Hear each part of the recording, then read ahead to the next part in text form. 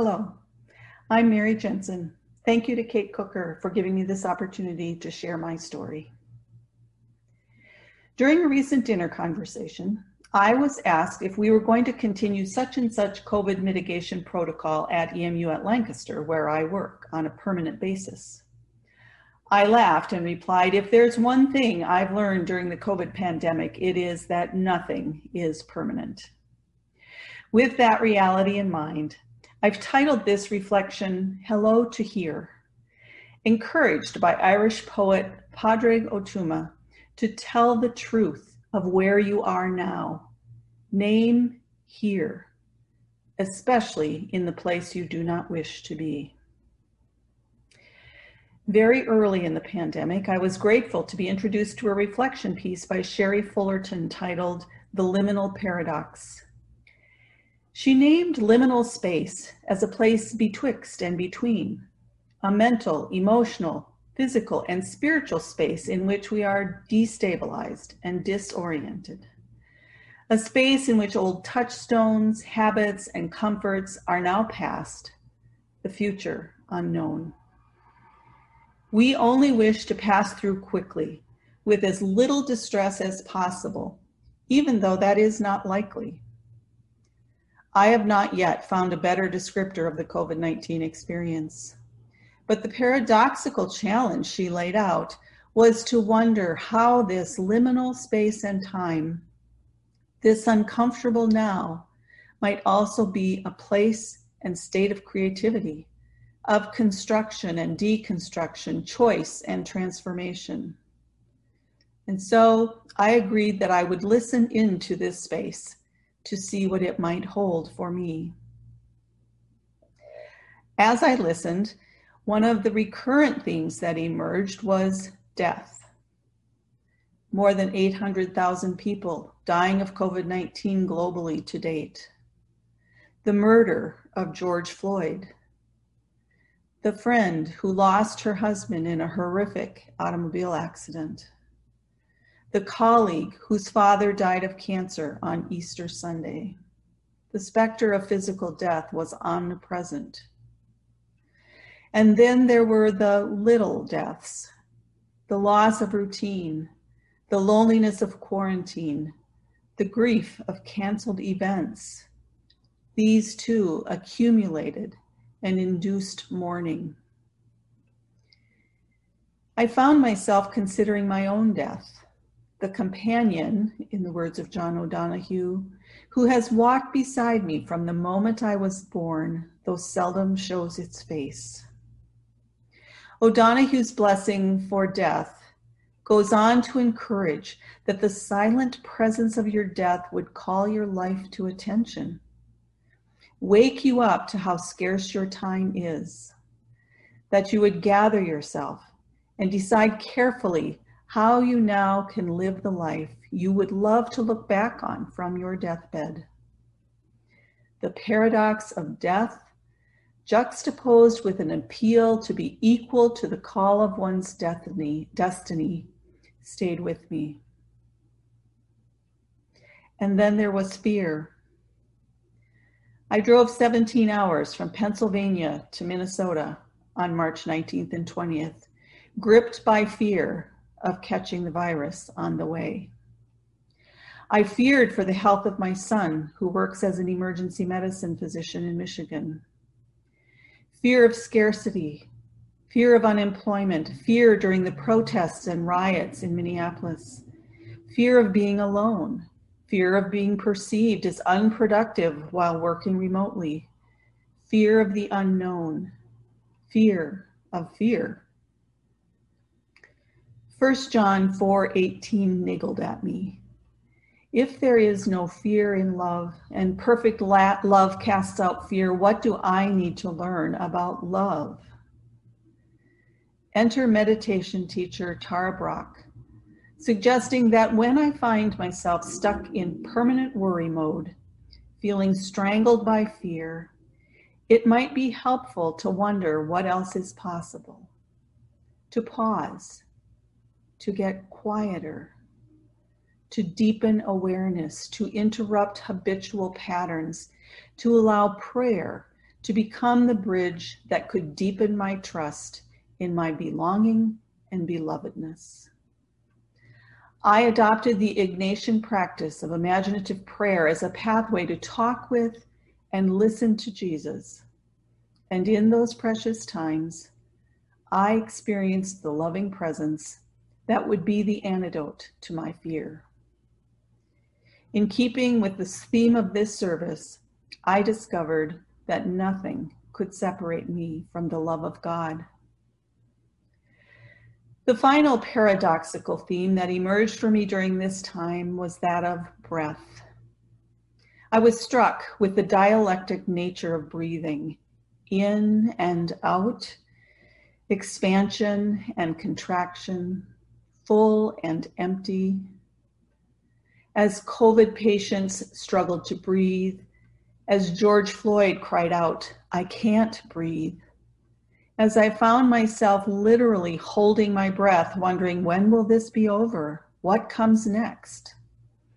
I also experienced the spaciousness of the breath of God, filling me with life anew, the power of breathing in love and breathing out fear.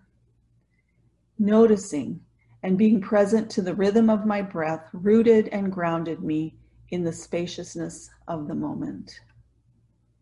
And so, in the midst of death and fear, to paraphrase Padre Gotuma, I learned anew how to stand still, to recognize that wherever I am is here, to resist dreaming of where I should be, and to say hello to what I don't know.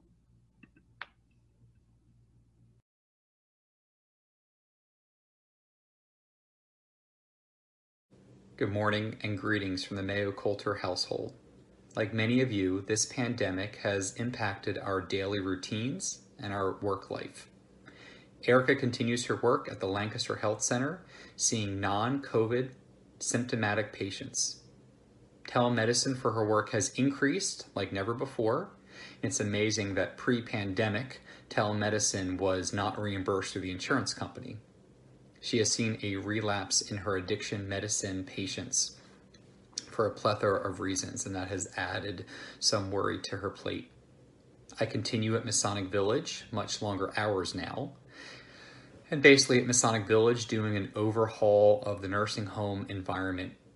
Back in March, like many nursing homes, we closed our doors, we screened and scrutinized our employees as it related to their vacation time and second jobs, and we made really tough decisions on approving families to visit during end-of-life visits. Like many in the industry, we perform universal testing for all of our residents and staff. And we are preparing for retesting as the government has recently put out new guidelines regarding retesting. Both Josephine and Oliver felt an impact when we had initially withdrew them from daycare, then we put them back in part-time. And now since Josie started kindergarten this past Tuesday at LMS, we withdrew Oliver once again. Eric and I asked the kids what change was for the good because of the sickness. That's what we call it. They say that they would not have met their babysitter, Miss Ginger, and for that we are very grateful for her presence and wearing a mask at all times while she's with them. Grandma mail. Every Sunday, they get grandma mail from Yvonne. I think Yvonne gets more of a kick of it than they do. And Grammy, my mom, visits almost every Sunday and is now here once a week to assist in our school transportation. It was a pretty hot July and August outside wearing a mask with my mom, but it was really nice having her visit on a routine basis. And as we've tried out new recipes, like most families, Oliver actually has a new love for kiwi. Every day at work, I am blessed, and we are blessed as a leadership team by our pastor who attends our morning meetings. She blesses us, she prays for us, she challenges us, she inspires us. And for me, it's a time that we get to be spiritually centered. I don't know how we would have been we would have gone this strong now 6 months in COVID prevention without her spiritual guidance. During this time, we continue to long for those that to side with reason, not with conspiracy. We long for a time and respect for science, and we long for a respect for scientists during this time. We long for a time with our extended family, which has been limited, and we long for the holiday season coming up, which we know will be different than prior and previous holidays. At East Chestnut Street, we miss the people. We miss all of you. We miss the routines. We miss the sermon. We miss the singing. And I long to hear Todd in person, to be fully centered again. We miss you all, and we look forward to getting together once again at church and in a safe time. Hope you all are well. Please take care, and God bless.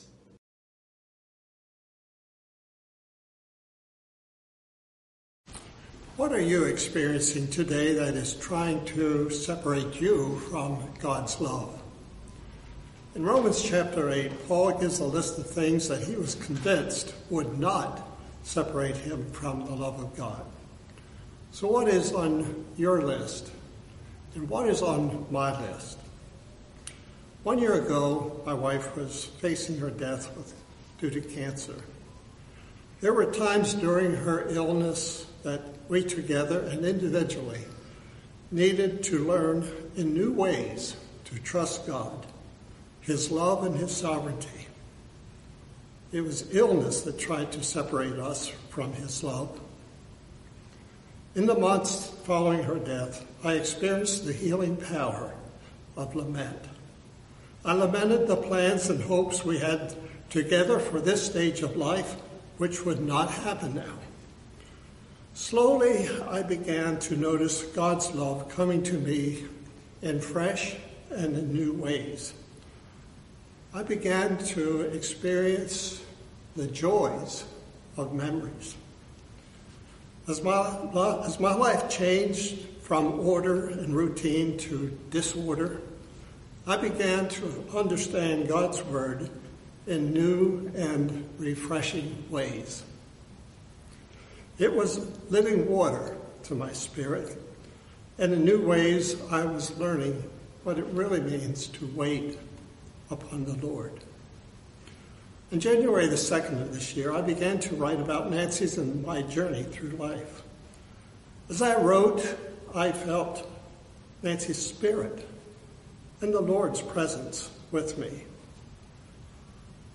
Within me, a spirit of sadness gave way to a spirit of gratitude and of hope.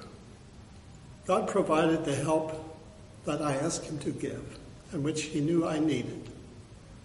He gave me inspiration to keep at the work, and he helped me with my memory to remember the past. I had prayed specifically for this. Having completed much of the first draft by early March, I took a break. I went away for a few days to a resort in Virginia, and it was during this time that COVID-19 was appearing on the world scene in international news. As I live in a spacious and beautiful environment, it was not difficult for me to remain at home. I kind of welcomed it, for it gave me a new excuse to stay at the job, and it helped me to complete the project in a timely fashion. A significant way that the pandemic has affected me has been in awakening me to the sinfulness of disparity in health, wealth, opportunity, due to many levels of injustice. For this, I share responsibility, and I'm aware of the need for God's grace to continue transforming me and to show the way ahead. I close with a verse that has special meaning for me at this time, and it is Psalms 143, verse 8. Let the morning bring to me word of your unfailing love, for I have put my trust in you. Show me the way to go, for I lift my soul to you. Amen.